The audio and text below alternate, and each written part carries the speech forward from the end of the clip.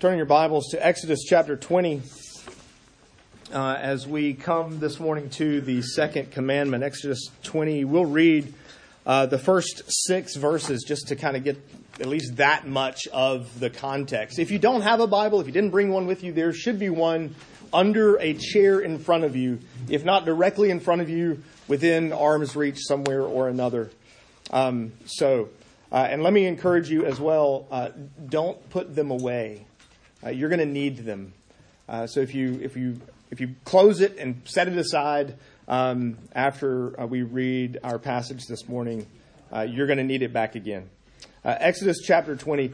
It's our practice to stand when we read God's word. If you're able, would you please stand with me?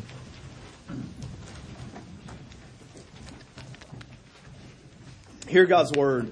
And God spoke all these words, saying, I am the Lord your God, who brought you out of the land of Egypt, out of the house of slavery. You shall have no other gods before me. You shall not make for yourself a carved image or any likeness of anything that is in heaven above, or that is in the earth beneath, or that is in the water under the earth. You shall not bow down to them or serve them, for I, the Lord your God, am a jealous God, visiting the iniquity of the fathers on the children to the third and fourth generation of those who hate me, but showing steadfast love to thousands, implied of generations, of those who love me and keep my commandments. The grass withers, the flowers fade, but the word of the Lord stands forever. Would you pray with me? We pray, O Holy Spirit, use this your word to teach and instruct us, but more and more to conform us into the image of Christ. Renew us, we pray, in Christ's name. Amen. You may be seated. In recent weeks, I received a series of emails from a particular Christian music entity out there. They aren't the problem at all. Inviting me to the Worship Innovators Conference. Now, look, I get it. I understand. I mean, their point was, the intent of the conference was to talk about introducing and using technology in worship. I get it. That's fine. You know, that for what that is, you know, whatever. I don't want you to walk out of here thinking that I'm against technology. I mean, just look up. We have lights. The last several weeks, we haven't been sweating to death because we have this really cool technology called air conditioning. And I spent a whopping 40 of the church's dollars on this lapel mic so some of you could hear better. So we're not against that. Don't hear me. Don't walk out of here going, oh, we'll see, you know, those guys are anti-technology. However, I will say this. If there are two words that do not belong together, it's worship and innovator.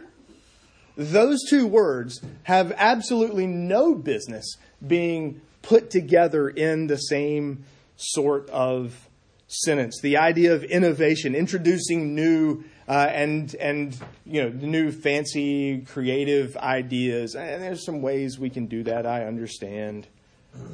But it's not the church's job to come up with the latest, greatest, newest, most advanced. We don't have to keep up with Apple.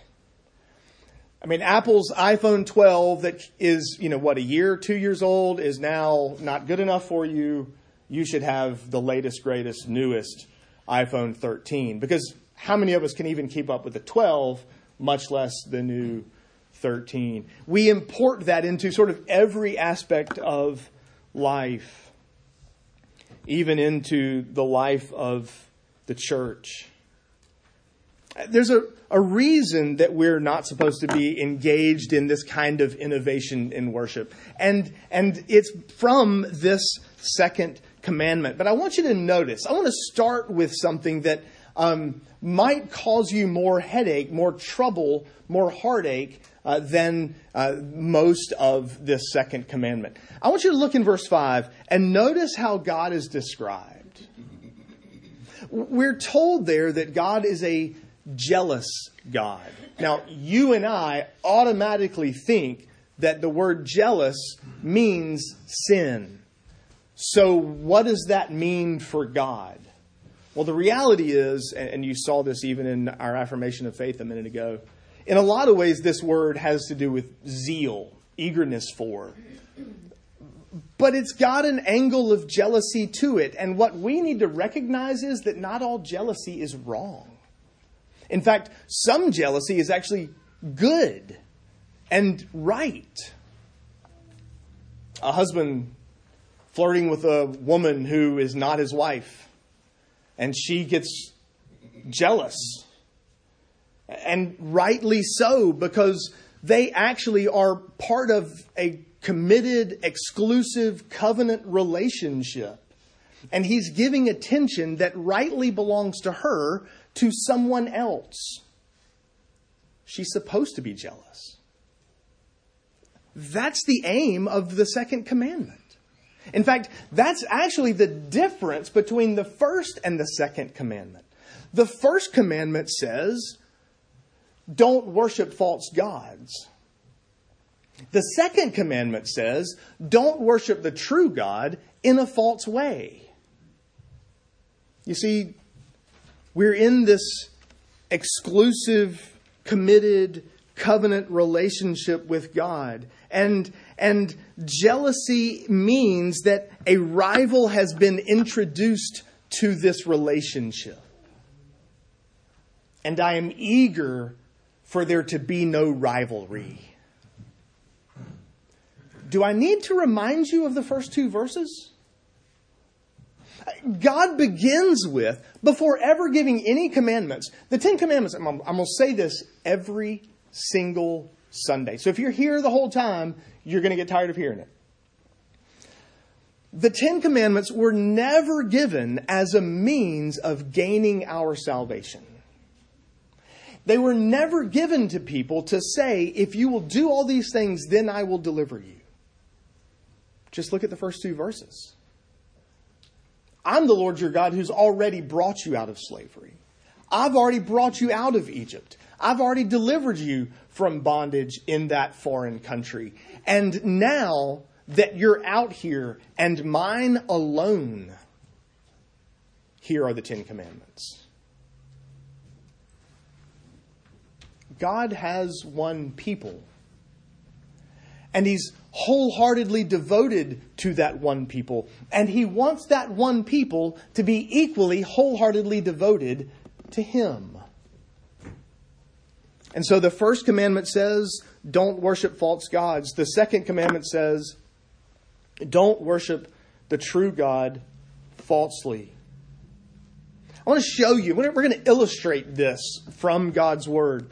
Turn with me to Exodus chapter 32. I told you you're going to need your Bibles handy. We're going to do this a couple more times. In Exodus 32, we'll get there eventually. I don't want to obviously preach the whole chapter now because we'll get to it in, 15, 20 weeks or so. I guess that means in 2022. But in Exodus 32, the people see that Moses delayed coming down the mountain. So keep in mind, they're still standing around the mountain. And Moses has kind of made some trips, but he's up on the mountain. And the people start getting antsy because Moses isn't here. And we don't know if he's coming back. We don't know when he's coming back. We don't know where God's gone. God's up there on the mountain with Moses. And we don't know anything. So they get nervous. They get scared. And notice what they say. Up, make us gods who will go before us. As for this Moses, the man who brought us up out of the land of Egypt, we don't know what has become of him. So Aaron said to them, give me all your gold. And then he fashioned it into a golden calf. Verse 4.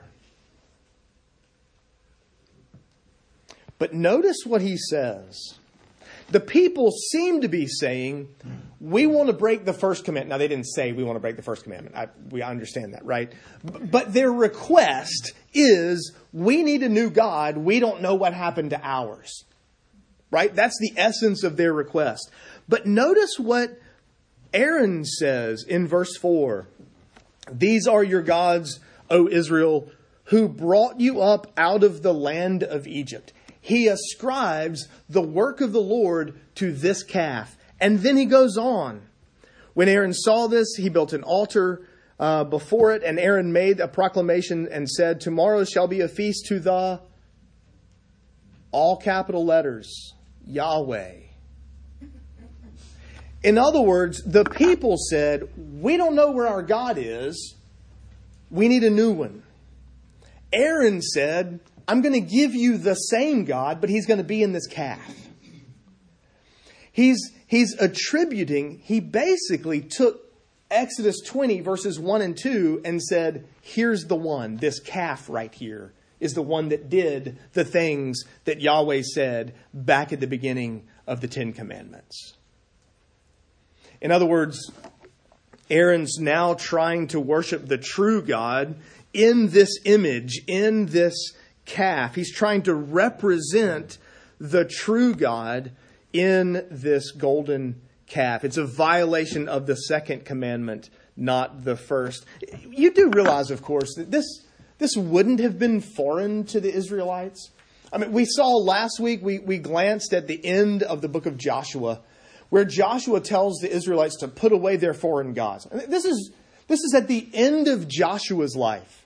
So 40 years in the wilderness, into the promised land, settling the promised land. Joshua is about to die, and he says, oh, by the way, and it sounds like he's saying, you're still carrying around the dude with the falcon head. You're still carrying around that jackal god from Egypt, or the dude with the eagle head. Right? Egypt had all these gods, and they were always represented with some sort of animal or a half person, half animal sort of combination, sort of like the Oscar statue. They seem to still be carrying them around. So the concept of putting God into the form of some little idol, some sort of image, wouldn't have been foreign to them. And yet it should have been. God wants this relationship. He's jealous to preserve the attention that rightly belongs to Him from His people. God's commanding us not to reduce the infinite God to the size of an Academy Award. There's another illustration. Turn to Leviticus chapter 10. It becomes even clearer still in Leviticus 10. The Israelites are still at the mountain. They still haven't moved. Nadab and Abihu are Aaron's sons. They're priests, and they have every right to offer sacrifices to God. But notice what happens to them. Notice what they're doing. Verse 1, Nadab and Abihu, the sons of Aaron, each took his censer and put fire in it and laid incense on it and offered unauthorized fire before the Lord, which he had not commanded them. They decided one day that they would make an offering before Yahweh, so they're worshiping the true God, that he hadn't commanded. Now here's the question. Where's the image? Where's the statue? It's not there. They didn't even try to reduce the infinite God to the size of an Academy Award. They simply offered fire, but the key phrase, which he had not commanded them. Notice what happens to them in verse 2. Fire came out from before the Lord and consumed them, and they died before the Lord. They're making an offering. They're worshiping God. They're attempting to worship the one true God in a way that He has not commanded them to worship Him, without even making an image at all. Now, I know maybe some of you are thinking, now wait, really? Like, that sounds awfully persnickety. Like, what could possibly be wrong with some offering to God that He didn't command them to offer. And that's the world we live in. The world we live in says, look, I mean, not only are we sort of image and video-based, picture-based, meme-based world, but we live in a world that says, look, I mean, his heart was right. He was doing a good thing. It wasn't bad. But that shows how little regard we have for God's Word. The key phrase is that God hadn't commanded it. This was a way of worshiping Him not revealed by God Himself.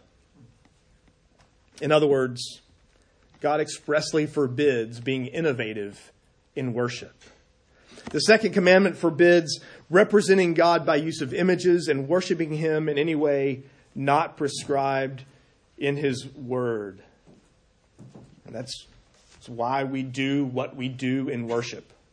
We do what God has commanded us to do. We read the Bible, we preach the Bible, we pray the Bible, we sing the Bible, we see the Bible in the sacraments. Now, just in case somebody may decide, look, it says don't make any images of any creatures. So clearly we shouldn't have any art.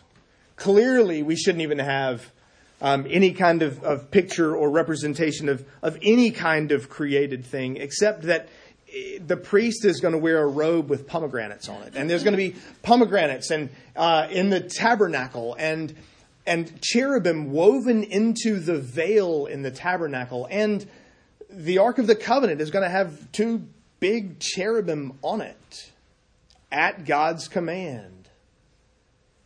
So clearly, God's not forbidding Van Gogh's Starry Night or duck decoys. Those things would be forbidden if the second commandment was against all sorts of images, all sorts of artwork of any kind. So the first commandment tells us don't worship the false god. The second commandment tells us don't worship the true God in a false way, through images or in any way that He has not commanded us. Why might that be the case? Can you think of reasons why God would say no images? Here's one. Turn to Deuteronomy chapter 4.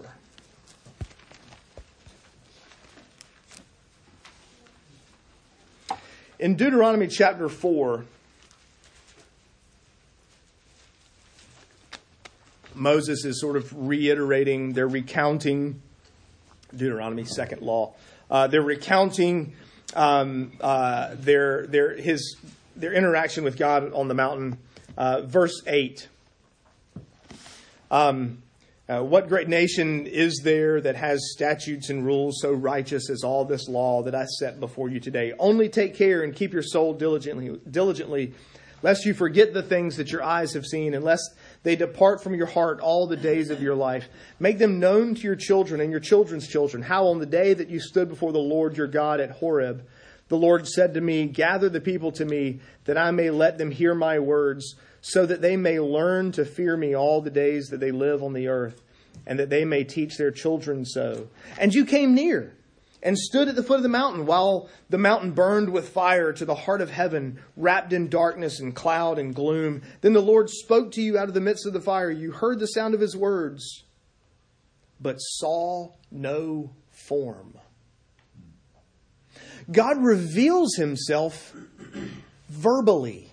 God reveals Himself in words, not through images. He didn't give them a statue. He didn't give them a painting. He didn't give them some sort of image to worship Him by. He gave them words. How do you take an infinite and eternal God and constrain Him to an Oscar?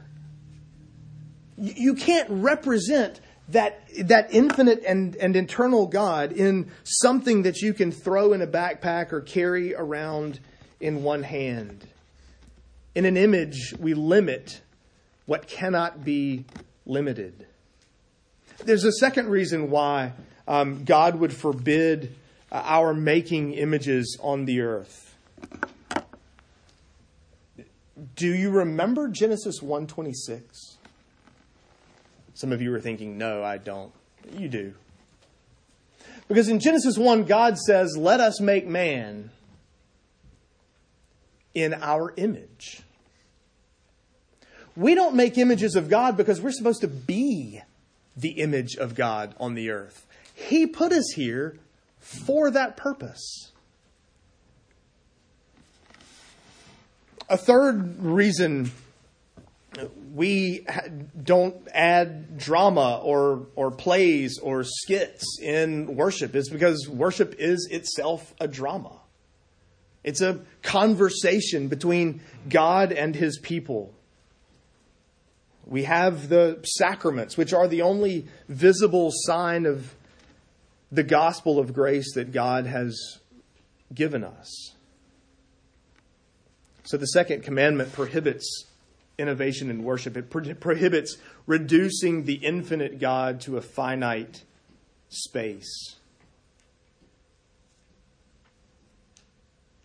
I wonder how many of us are troubled by verse 5 in Exodus 20. Because once you get past the jealous God part, which is sort of speed bump number 1 in verse 5, then there's a second speed bump, which is visiting the iniquity of the fathers on the children to the third and fourth generation of those who hate me. My guess is you're thinking, well, that doesn't sound very fair. So the father sins and like 3-4 generations later, they're still dealing with their father's iniquity? There's several things at play here. Number one, the pattern of the father has been learned by the children. But more than that, who hates God in verse 5? Like, that phrase seems almost a little bit out of place.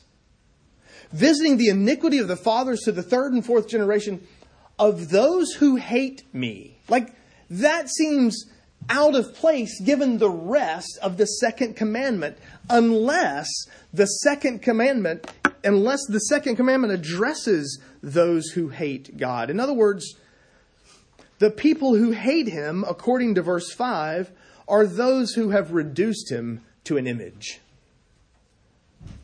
The only connection can be that those who hate Him are those who have said, well, I'm going to represent Him by this image. Those who violate this commandment, those who make an image of Yahweh and worship Him by it or through those images, according to verse 5, must be those who hate Him. Does that sound strong? The Heidelberg Catechism asks question number 98, but may not images be tolerated in the churches as books to the laity? See, one of the arguments during the time of the Reformation was, well, we've got all these uneducated people. There were only only certain people could read. And certainly only certain people could read and hear and understand Latin. So that was another sort of limitation. And the argument was, well, as long as we have people who can't read, we need pictures. Because if a picture is worth 1,000 words, then we can draw pictures and we can give images to the people and they can read those because they can't read the words. Here's the answer in the Heidelberg Catechism. No.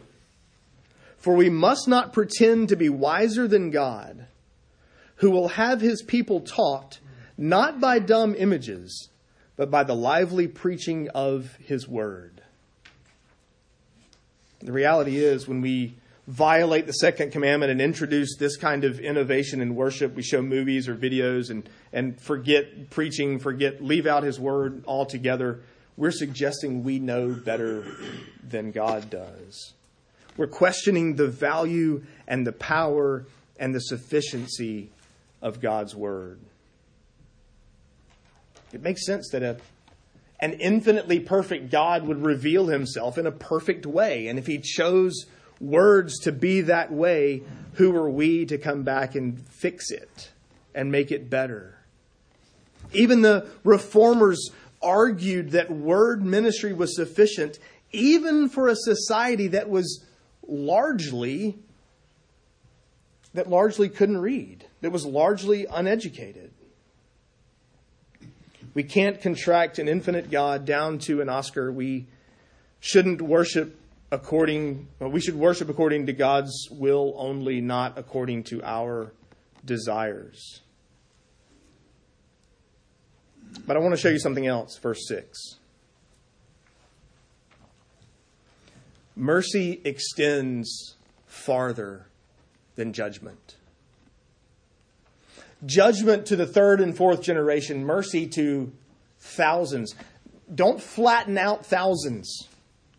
Third and fourth generations goes this way. Not thousands horizontally, thousands of the people that are alive right now. That means thousands of generations. Mercy extends far beyond God's judgment. The iniquity reaches 3 or 4 generations. The blessing, the mercy extends. It reaches thousands of generations. Mercy is greater than judgment. We live in an image-dominated culture, video, meme sort of world where images are everything and images are everywhere, and it sort of seems reasonable. There's a part of me, and maybe this is half tongue-in-cheek, but there is a part of me that is a little bit surprised that people haven't ever thought, well, you know what? We should start listening to sermons and count the number of words the preacher uses and replace them. Because if a picture is worth 1,000 words, we could save a whole lot of time if we counted his words and showed 3 pictures instead of listening to 3,000 words. And besides, it might even be a little more enjoyable. And the pictures would be kind of... I'm a little bit surprised nobody's ever kind of thought, well, this seems like logic. If a picture's worth 1,000 words, we could replace our preacher with 3 pictures and call it good and move on a little faster than we do. But we're word-centered for a reason. We're word-centered because God is word-centered. He's revealed himself in words, not in pictures. He calls us in 1 Corinthians to use preaching as the means of gathering and perfecting the saints, even though it was a stumbling block to the Jews and foolishness to the Greeks. The reality is our innovative ideas won't improve on God's idea for how we are to worship. Because the reality is, this is a congregation. This is not an audience. God's the audience. We are not the audience. And so we're gathered for his honor and for his glory. And so biblical worship is inherently God-centered and word-focused. Do you ever go to worship, or this is true of us as individuals, and it's true of churches, quite honestly, like that little kid on the tricycle in The Incredibles. The Incredibles, what a great movie. There's a scene where Mr. Incredible gets out of his car. Well, he's actually Mr. Parr at this time. He's not in uniform. He gets out of his car, shuts the door, and he senses that there are eyes on him. And he turns around and looks, and it's that kid with the gum on his big wheel tricycle thing. And Mr. Incredible looks at him and says, well, what are you waiting for? I don't know. Something amazing, I guess. We come sometimes to corporate worship looking for something amazing, I guess. And what we realize is we have amazing. It's his word. God, the God of the universe, who by the word of his power spoke into existence everything that is, has made himself known to you in your Bible, in your word. Our problem is we don't think his word is amazing. Our problem is we don't think that preaching is amazing. We want something more incredible, something more special. We're waiting for something amazing, I guess. Jesus addressed this in Luke chapter 16. Because in Luke 16, there's rich man, Lazarus, not that Lazarus, different Lazarus. Rich man and Lazarus. Lazarus dies. He's in heaven. Rich man's in the bad place. They're kids here. And the rich man appeals to Father Abraham like, okay, I didn't know this was real. And this is very real. So I'm going to need you to warn my family, the people that I love who are still alive. And it would really help, actually, if you would send Lazarus back from the dead. Because that would be something amazing, I guess. And you remember what Jesus said? They have the law and the prophets. If that's not enough, raised up Lazarus won't be enough either. Okay, I'm sorry, but I'm pretty sure any of us would be... Okay, somebody from the dead is way cool.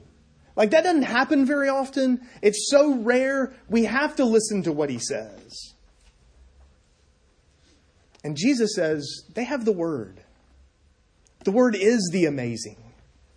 The Word is the amazing thing that you are waiting for.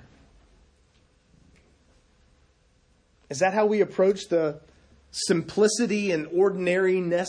Is ordinariness a word? It is now. The ordinariness of word-focused, God-centered worship. It's what God has called us to. If you noticed our call to worship, oddly enough, this has nothing to do with anything. I chose it before Wednesday. But on Wednesday, noticed that John 4:24 is on the kids' Sunday school class wall back there. That we worship God in spirit and in truth. Part of what that means is our only access to God is through the Son. The perfect image of God. The one who's, if you've seen me, they've seen the Father. If you know me, you know the Father, Jesus said. Our only access to the triune God is through the Son. He's the only mediator between God and man. Let's pray together.